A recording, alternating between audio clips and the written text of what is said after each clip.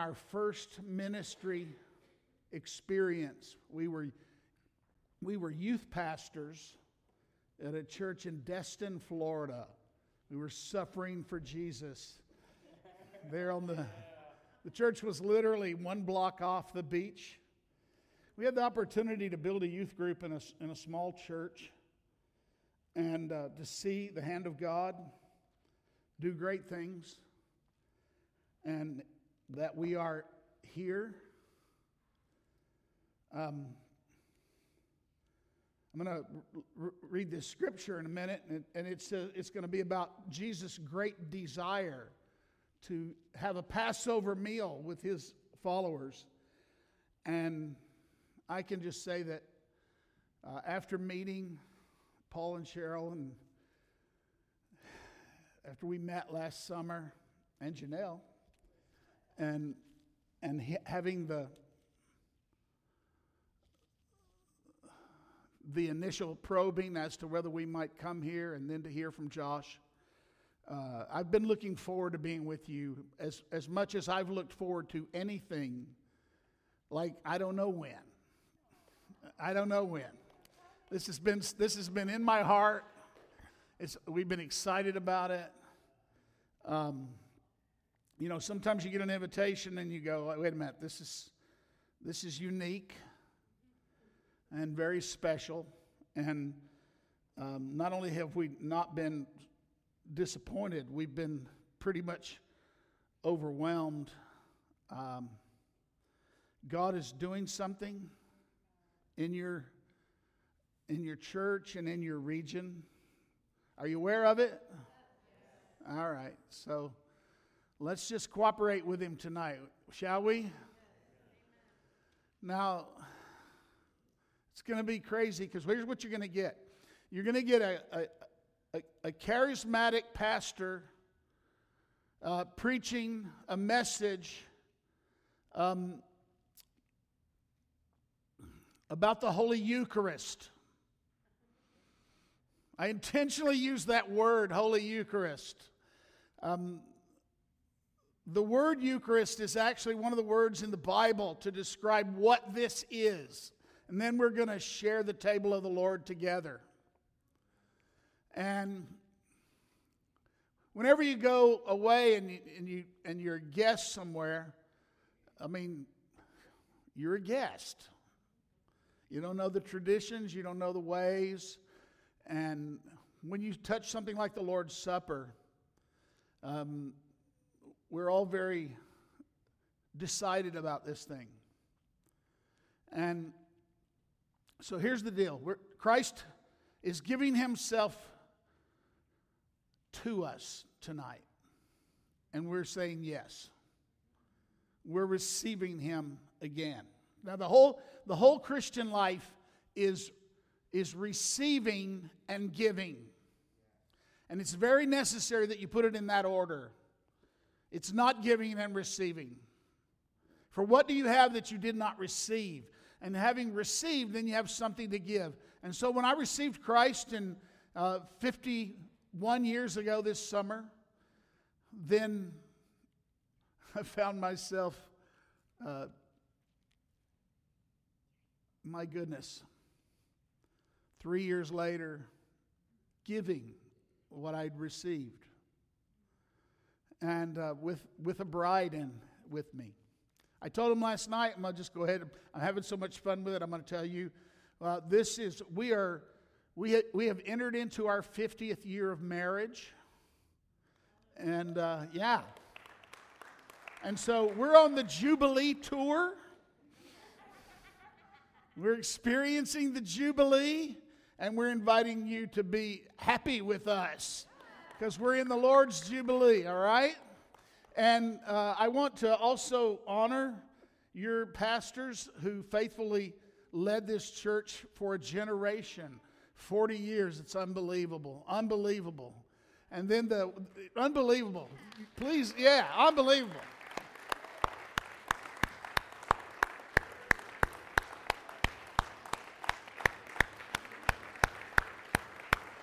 Unbelievable. I can't even imagine it. That's like my whole pastoral ministry rolled into one place.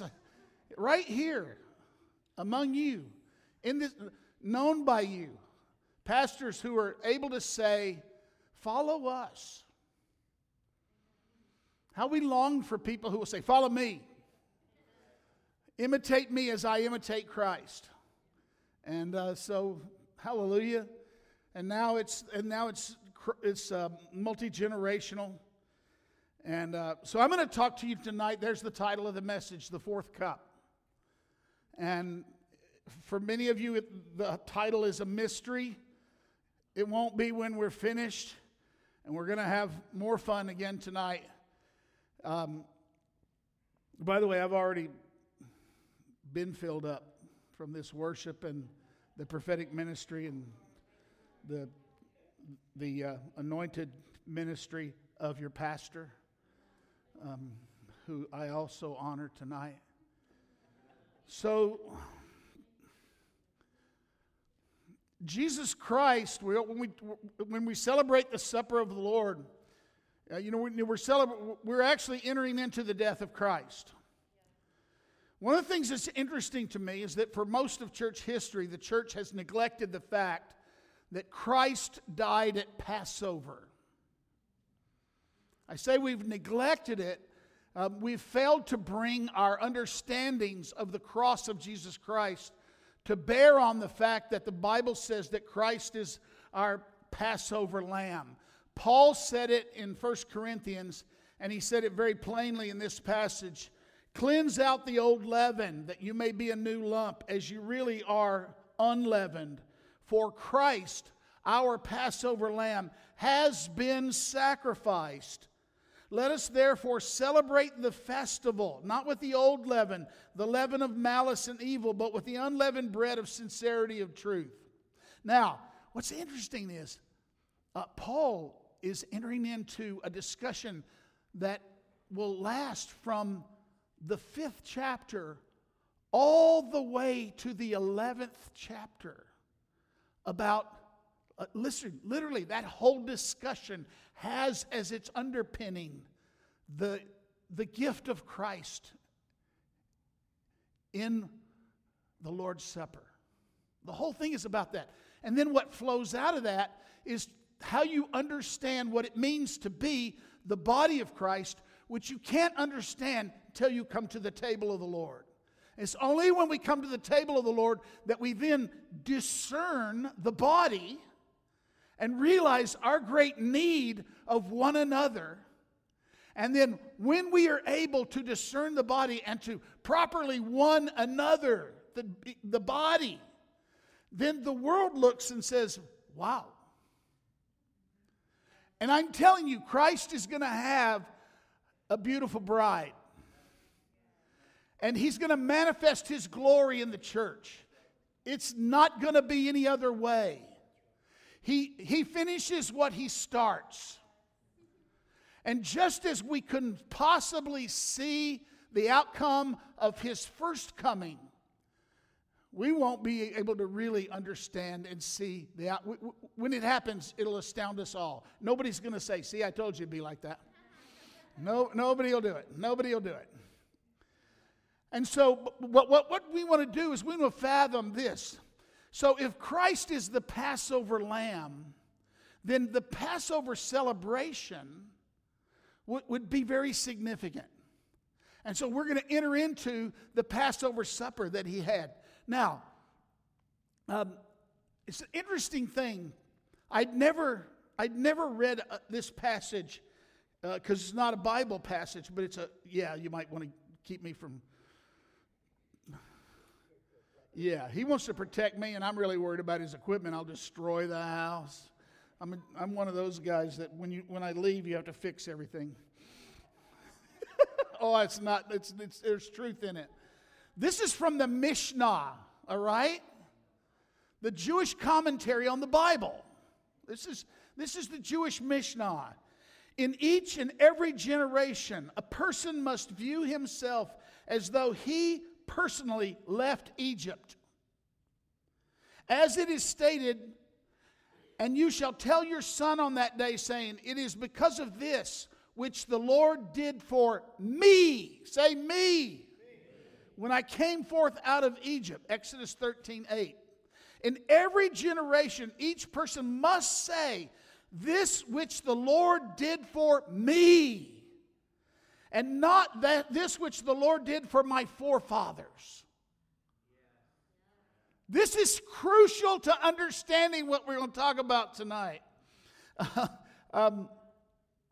The Mishnah continues with the text of the Haggadah. Therefore, we are obligated to thank, praise, glorify, extol, exalt, honor, bless, revere, and laud the one who performed for our forefathers and for us all these miracles. Pretty good. It's pretty good commentary, folks. He took us out of slavery to freedom, from sorrow to joy, from mourning to a festival. Let's celebrate the feast. And from darkness to great light, and from enslavement to redemption. And thus we will say before Him, Hallelujah! So tonight we are celebrating what Christ did for us. This is not what He did for our forefathers, but for us. And so the Lord's Supper is something that you do, and when you do it, you participate in it. And it's really, really significant for us to get hold of how this happened. Now, I'm going to ask you a question to set this up. And once again, I'll give y'all these slides. I promise. I'll just give them to you. If you want them, it'll just make it so easy for you just to listen and soak it in. How did the early church come to see the death of Jesus as a sacrifice instead of as martyrdom? Most people don't think about that stuff. But Jesus died at the hands of Roman torturers. And He died at a time when they were attempting to... listen, you have to understand, Palm Sunday was about a coup, just so you know. Palm Sunday was, Hosanna, blessed is he who comes in the name of the Lord. Hosanna, this is about David. This was the return of David. This was the idea of a Davidic king rising up and getting rid of this Herodian fraud. This Herodian hoax. Can I say that? and throwing out our enemies, the Romans. And Jesus is entered into that cauldron, and He's crushed by the rulers of this age. He's crushed by them. And the disciples of Jesus did not come out of that and say, let's rally to the cause. They literally came out of this thing and said, He died for us. Now, how did that happen? That's what I'm doing tonight. That's what I'm wanting to unpack. And come with me on this. And so Jesus says in Luke 22, most of our scripture will be in Luke, but we will go to the other Gospels to shed some light. And when the hour came, as we looked at the hour last night, and He reclined at table, and the apostles with Him, He said to them, I have earnestly desired to eat this Passover with you before I suffer. Now immediately, if you know about the Jewish tradition, you know, well, this is a little messed up. Because He's having a Passover meal before the regular Passover meal. And if you get all in a twist about stuff like that, it'll mess you up. Because, listen, Jesus, remember He said He was Lord of the Sabbath? I'm pretty sure He was Lord of the Passover. Meaning that he's not bound to that which He came to fulfill. And so the Passover itself was the ritual tradition. The Seder was the ritual tradition that came out of their great experience of deliverance. What Jesus is coming to do, and what was missed, is He's coming to bring a new Passover and a new deliverance. That's what's happening here. And it's a Passover that will ultimately be not only for the Jew, but for the Gentile. This is why I showed you last night, when the Gentiles came to him, he said, oh, it's the hour. The hour has come. I've earnestly desired to eat this Passover with you before I suffer. For I tell you, I will not eat it until it's fulfilled in the kingdom of God. He makes a vow about the coming kingdom. And he took a cup. Say, a cup. This is interesting. This is important. And when he had given thanks, he said, take this and divide it among yourselves. For I tell you, from now on, I will not drink of the fruit of the vine until the kingdom of God comes. Okay. That's significant. What's happening here? What's about to happen? He's about to inaugurate the new covenant. And the new covenant is going to come with a sacrifice. And so he goes on to say, and he took bread, and when he had Eucharisteo, given thanks, he broke it and gave it to them, saying, this is my body, which is given for you. Do this in remembrance of me. Likewise, the cup. The cup. Say the cup. After they had eaten, saying, this cup that is poured out for you is the new covenant in my blood. Now, already, you should have some questions. There's questions when we look at this text. One of the questions that sometimes comes is dealt with a little bit right here next. But behold, the hand of him who betrays me is with me on the table. For the Son of Man goes out as it has been determined, but woe to that man by whom he's betrayed. And they began to question one another, which of them it would be who was going to do this. All right. But I want to give a different thing, because I remember before I really studied this thing over the years, and for far too long in my ministry, I had overlooked the fact, a simple fact, that Luke mentions 2 cups. You know, I was a regular Baptist minister. And I would just read that, and here's how we read our Bible. When we don't understand something, we just read over it half the time.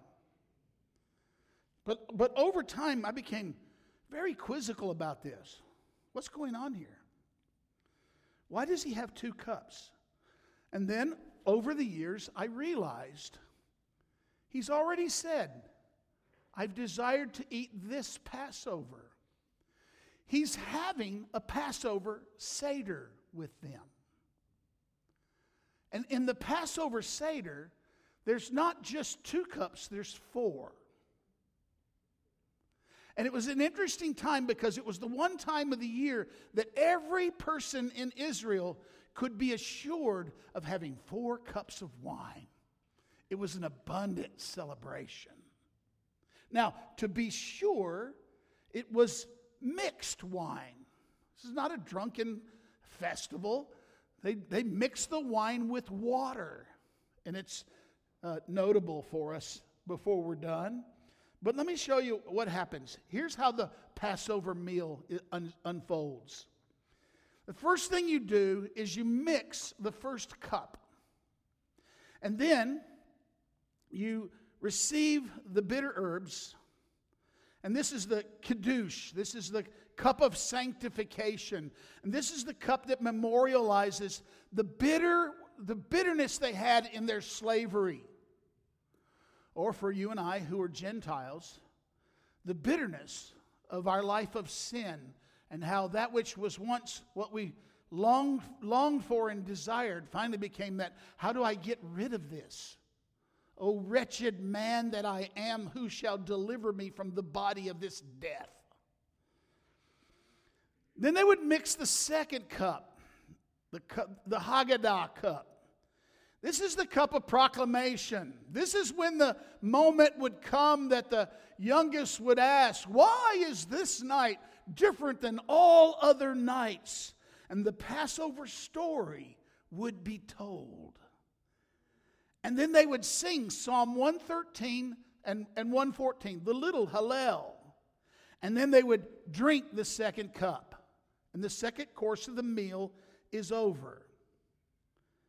Then they would mix the third cup, the barakah, the cup of redemption, or if you will, the cup of blessing. Please remember that, the cup of blessing.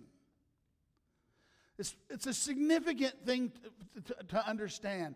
This is when they would actually consume the meal. They would have the meal. They would consume the lamb, and they would consume the bread, and then they would drink the third cup. Remember, when they had a Passover, remember several things about it. One is, when they slew the lamb, they drained all the blood from the lamb, and they took the lamb's blood and they painted their doorposts. Because on this night, the angel of death is going to come and pass over their houses with the blood of the covenant on their homes as a protective demonstration. Also, when you got a lamb, if you had a small family, you would invite your neighbors who had a small family, because the whole lamb must be consumed at the meal. You have to consume it all. And the meal is not done until you have consumed the lamb. And then when that takes place, they mix the fourth cup, the Hallel. And then they sing praise. They sing the great Hallel, and that's also Psalm 115 to 118. Now, when I was in my Baptist ministry, here's what we knew. Well, they sang a hymn and went out. So since the Lord's Supper was about the blood of Jesus, we would take the Lord's Supper, we would sing a hymn about the blood. What can wash away my sin? Nothing but the blood of Jesus. We'd sing a hymn like that, or maybe even a little bit loftier one, and then we would go out and we'd fulfilled the new Passover. We'd fulfilled the Lord's Supper. Well, they actually sang Psalm 115 to 118. I should have pulled up some excerpts from it, and I would exhort you after you experience this message, go and read that passage. It'll be so illustrative for you. And then after singing, they drink the fourth cup, and the meal is complete. All right? So that's what it happens. Now, what we had two cups mentioned in that ceremony. I want to show you something. First, and I don't want to go too much into this. It might throw me. This is Jesus. Some of the question is, did Judas partake of the supper? And I'm going to tell you that my own personal belief about Judas is that Judas made it to the third cup. And that Judas left at the moment when the morsel was given, which was the hors d'oeuvre. When it was the dip the bread and into a sauce, and Jesus gave him. We read this passage. Let me read it to you. Because they asked, who's it going to be? And Jesus answered, this is in John's Gospel 13:26. It is he to whom I give the morsel of bread when I've dipped it. So when he had dipped the morsel, he gave it to Judas, the son of Simon Iscariot. Now, I think that what happened here was kind of quiet between Peter and John. In other words, I don't think the whole room got it. And after he'd taken the morsel, Satan entered into him, and Jesus said, what you're going to do, go do quickly. No one at the table knew why he said this to him. Some thought it was because Judas had the money bag and Jesus was telling him, buy what we need for the feast, or that he should go give something to the poor. So after receiving the morsel of bread, he immediately went out, and it was night. All right. Then, I'm saying to you, I believe, hallelujah. I'm going to take you into some waters of, can I do some speculation for you, with you?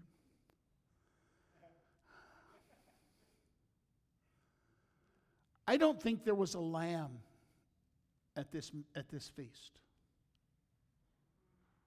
For two reasons. One, Jesus took the bread and he said, "This is my body." And we come to learn that he is the Passover lamb.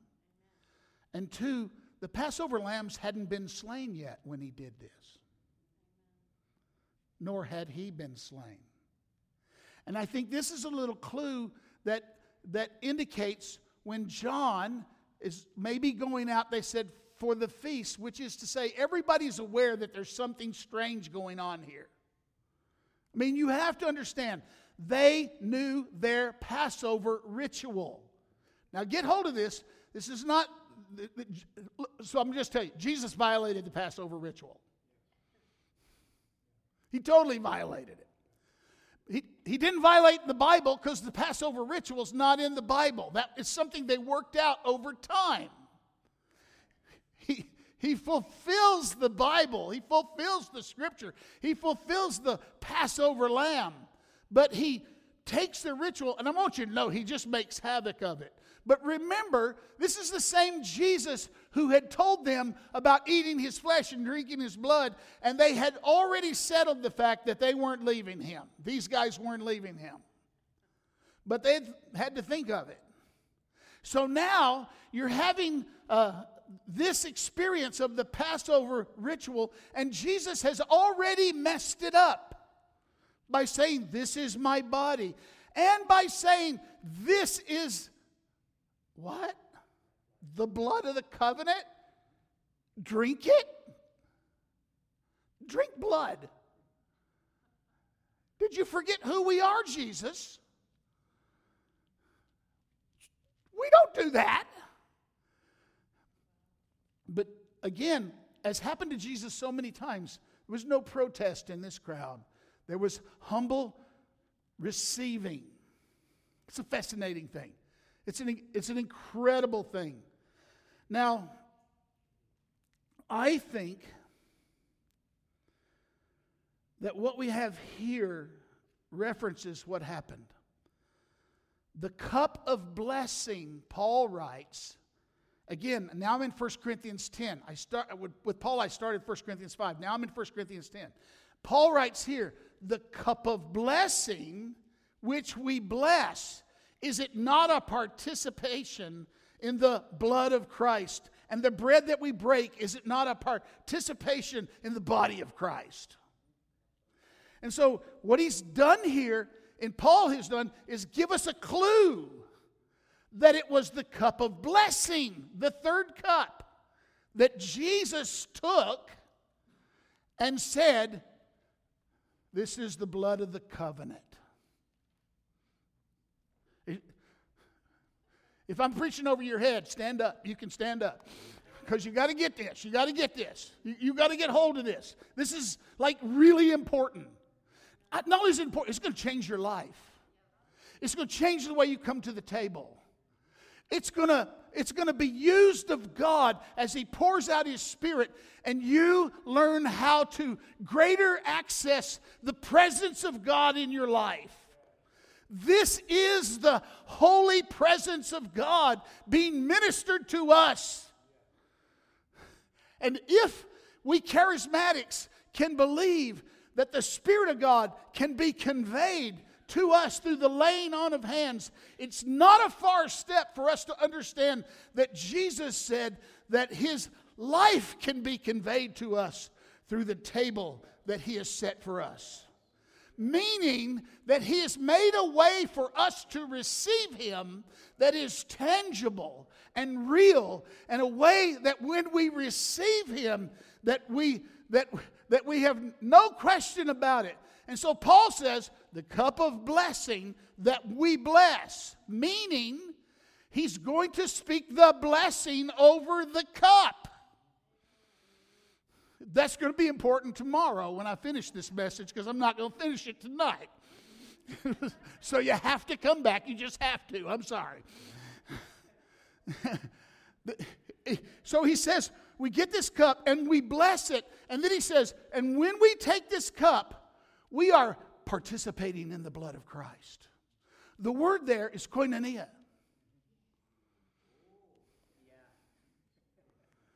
When we eat the bread, we're participating in the body of Christ.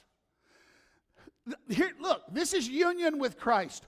God's goal with us is the same as your goal as a married person. Marriage is about union. It's about two becoming one.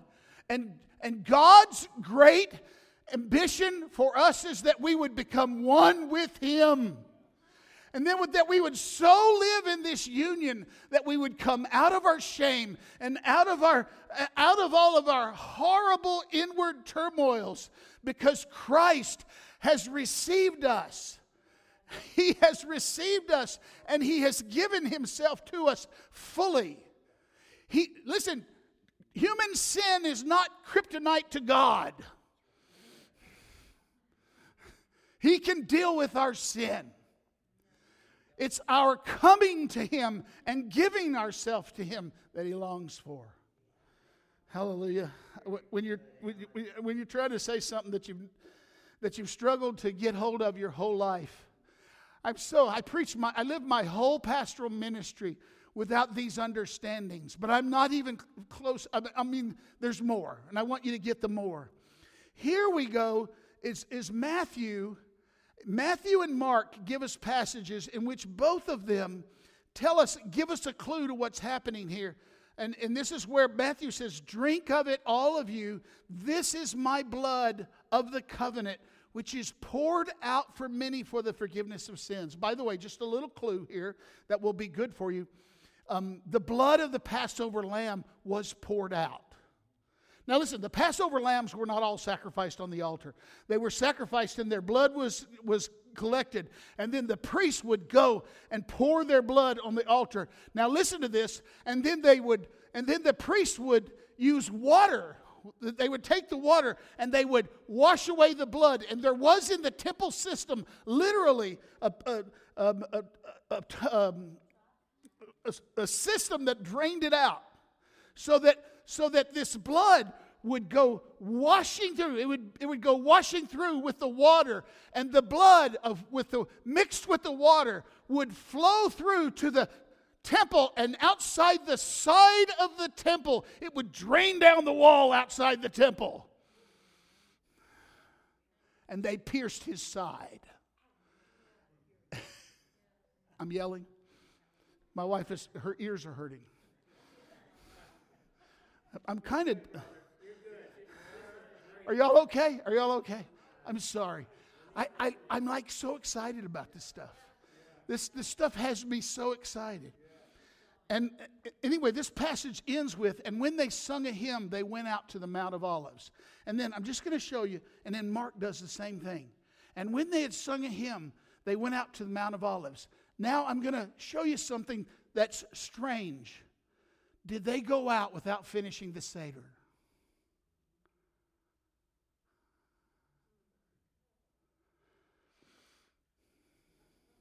The last thing you do is drink the fourth cup.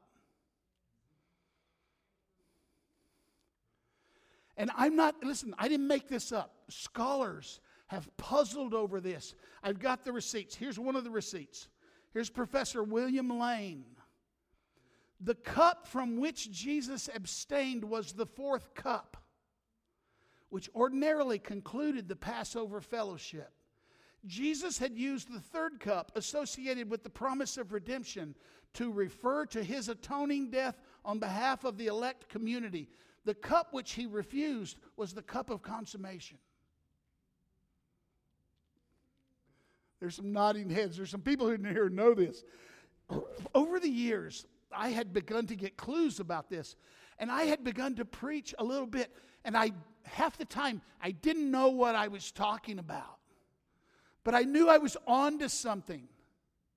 And so I've kept going after this and going after this because, like, I love the Word of God. And I think the Word of God is rich and alive and that there's truth hidden there in plain sight for us.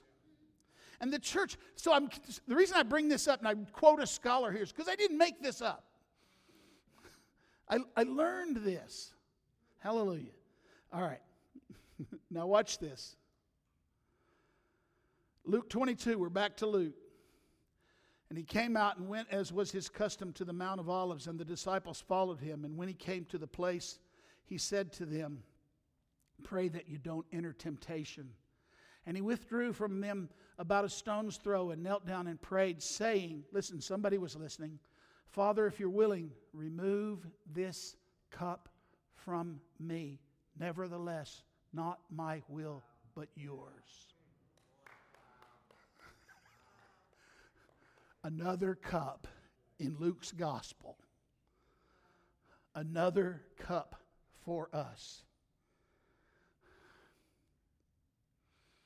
Yeah, I'm saying this is intentional. Remember the original question? Why did they see the death of Christ as a sacrifice instead of as a martyrdom? Because Jesus is determined that they will see it that way. What about that fourth cup? Well, Matthew helps us a little bit. And Mark has it too. When they came to the place called Golgotha, which means the place of the skull, they offered him wine to drink, mingled with gall. This was a narcotic. When he tasted it, he wouldn't drink it. As soon as he saw what it was, he said, "No, this is not the cup he's come to drink." And when they had crucified him, they divided his garments among them, cast in lots, and they sat down and kept watch over him there. Now, you know what happens. They crucified him, and when they crucified him, it was the third hour, which was 9 o'clock in the morning. And then we get this strange thing that we find out that at noon, everything goes dark. So at the 6th hour, it's dark. And it's 3 hours of darkness. And this is one of the most curious things because people are always puzzling over this thing, trying to figure it out. And movies are always completely lost at how to depict it. It can't be an eclipse. It can't possibly be an eclipse. Not at this time. Not that time with the full moon. It can't be an eclipse. And they last. It's way too long. And then it can't be. By the way, never mind. I gotta stop. We always depict it as a storm. No. This was a supernatural darkness. And I think specifically, because again, I puzzle over this. It's Passover, right? It's Passover. So what clues can I get about this darkness from the original Passover? Well, in the original Passover, the 9th plague was 3 days of darkness only on Egypt. And all of the plagues, just so you know, this was holy war. The plagues on Egypt was God doing holy war with the gods of the Egyptians. And so when God came in his power and on the 9th plague, that was an attack directly on Pharaoh, the god of the sun. He was assaulting Pharaoh and showing his supremacy over Pharaoh. What was the darkness? I want you to know, I don't have time for it. I do a whole sermon on it. But I believe with all my heart that it was the manifestation of principalities and powers come to destroy him. And I think if there was any experience of what we call hell for Jesus, it was in those 3 hours, which were 3 hours not only of darkness, but of silence. Because if you study closely the events of the cross, the first sayings of the cross come before the darkness, and the last sayings of the cross clearly come right after the darkness. And so in the darkness, there's quiet as Jesus is doing battle, and as Jesus is making an open display of principalities and powers. And so it says to us that at the 9th hour, which we've already been told that the darkness abated at the 9th hour. And at the 9th hour, Jesus says, Eli, Eli, lama sabachthani.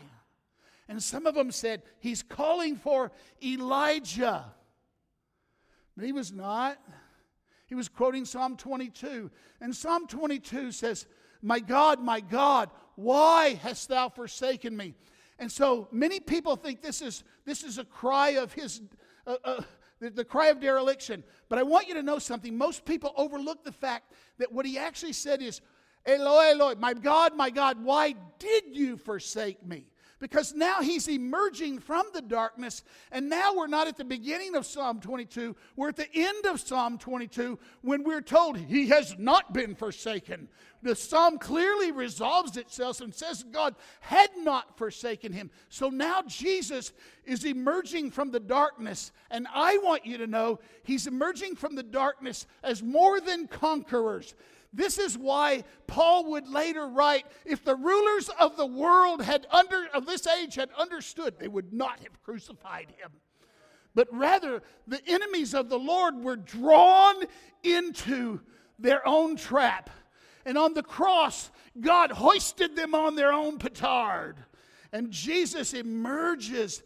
And after this, Jesus, knowing that all was now finished, said to fulfill the scripture, I thirst. You can't show me that verse of scripture, by the way. This is not Jesus fulfilling a verse of scripture. This is Jesus fulfilling the narrative of the scripture. Fulfilling, watch it, a bowl of sour wine stood there. And they put it on a sponge. They put a sponge full of wine on a hyssop branch. The same branch that was used to paint the doorpost with the blood of the Passover lamb, and held it up to his mouth. And Jesus, when he had received it, the wine, he said, it is finished.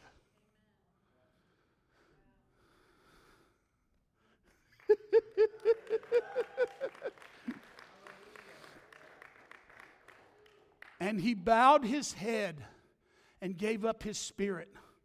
Or as Luke gives us the final word, he said, into your hands I commit my spirit. And he breathed his last, fulfilling what he had promised, that no one would take his life, he would give it up.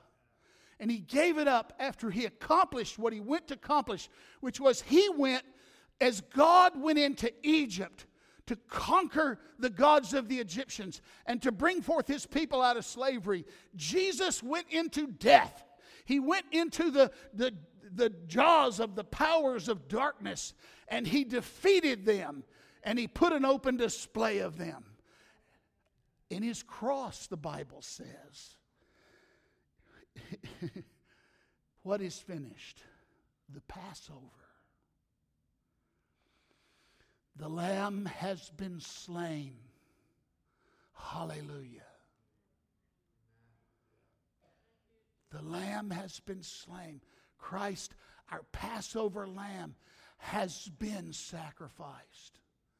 Yes, in case you missed it, I'm saying to you that he postponed the fourth cup until on his cross he said, I'm going to consummate the whole business here. And he received that fourth cup when he said, I thirst. And they gave him the wine to drink. And he declared victory, not defeat. He declared conquest. Now listen, all these details are there in the scripture for us.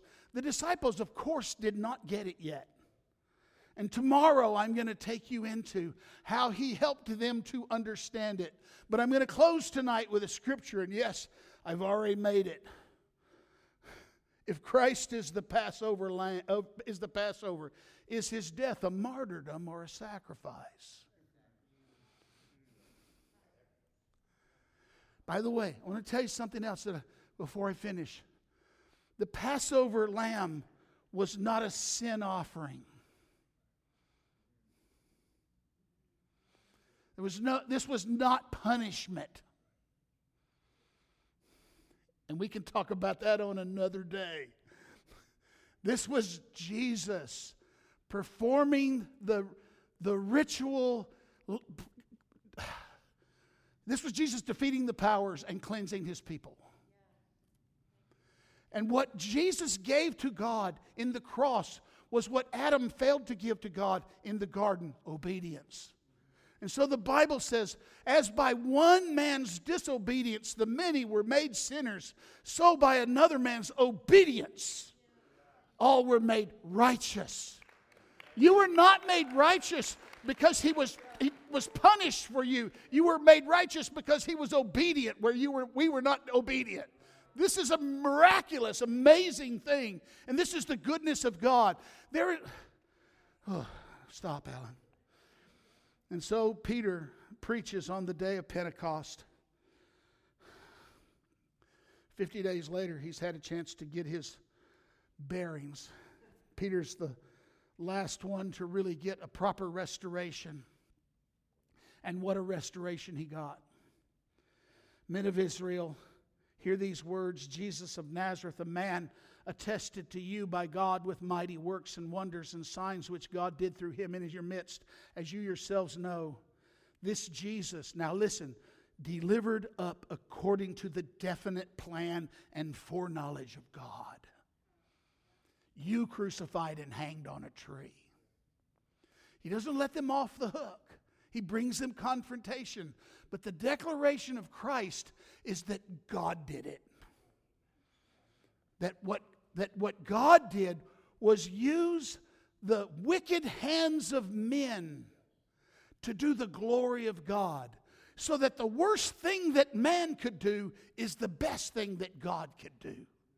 And so the killing, the murder of the Son of God was God's means of bringing us into reconciliation and forgiveness. And offering that forgiveness even to those by whose hands he was slain. And this is the gospel.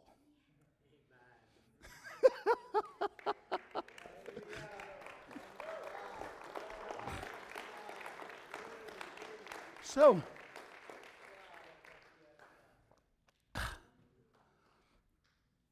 Pastor, may I proceed? Now we receive. And if you would, if anyone needs the elements, and I would ask you to stand. I think we should stand, and I want us to receive together. Hallelujah.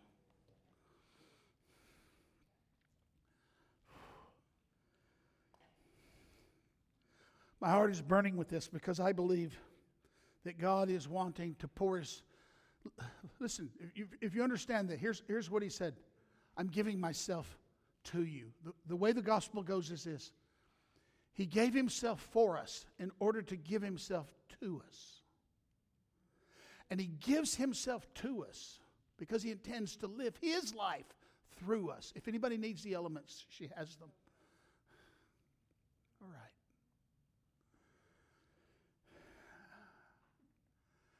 right. And so, I won't define the what.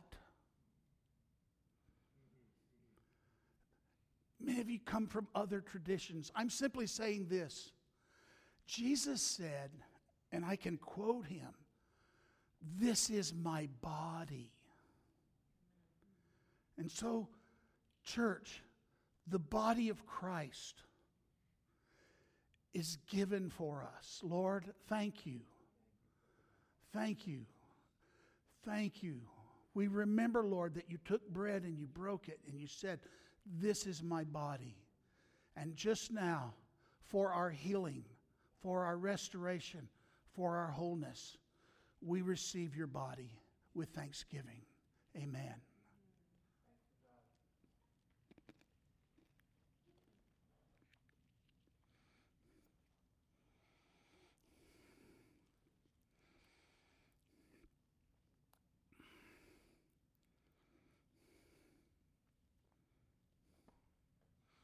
It was because the life is in the blood that they were forbidden to consume blood. And it is because the life is in the blood that we are commanded to receive blood. And we are commanded and offered to receive Christ Himself And so with thanksgiving, we come to this cup. And with a blessing, I say to you, this is the blood of Christ. This is the blood of the everlasting covenant. Receive Him.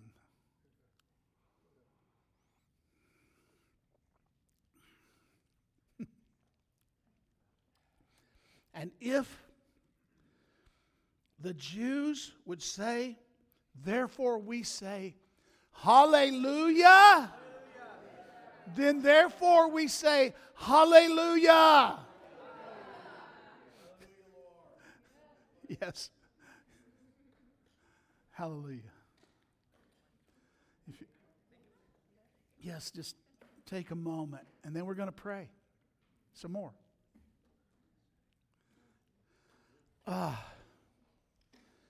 Y'all, please forgive me for my overzealousness. No, it's good. You're good. It's worth being jealous about. It is, listen, this is Jesus. This is Jesus. This is Jesus. This is Jesus. He's giving Himself to us, to us, to us. Hallelujah.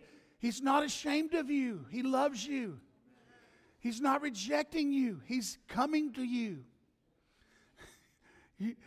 Even if you say, my sin, my sin, my sin, He says, that's why I'm coming. This is why I give myself to you. We don't come to God in our sufficiency. We come to God in our bankruptcy.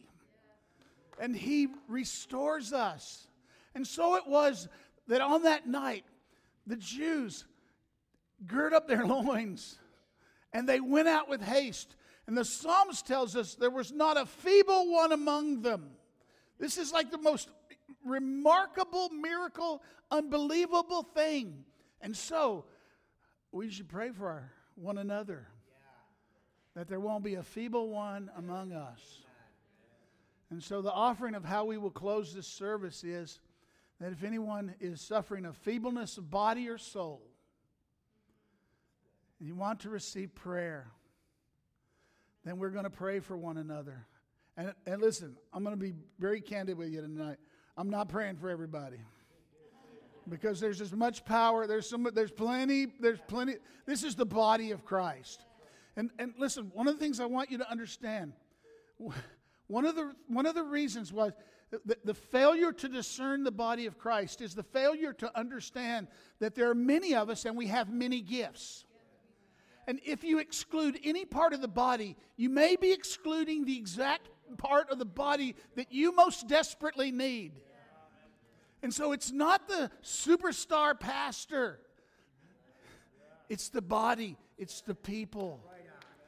And so the woman in my church that had scoliosis and went to a healing meeting hoping that the evangelist would pray for her, unfortunately only got somebody whose name nobody knows to pray for her. And she came home with a straight back. This is the kingdom of God.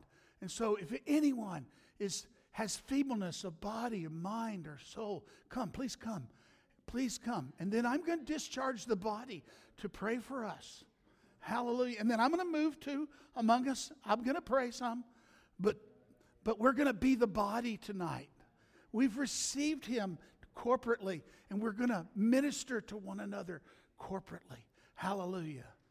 If you're suffering from neuropathy, there's a word that I want to give.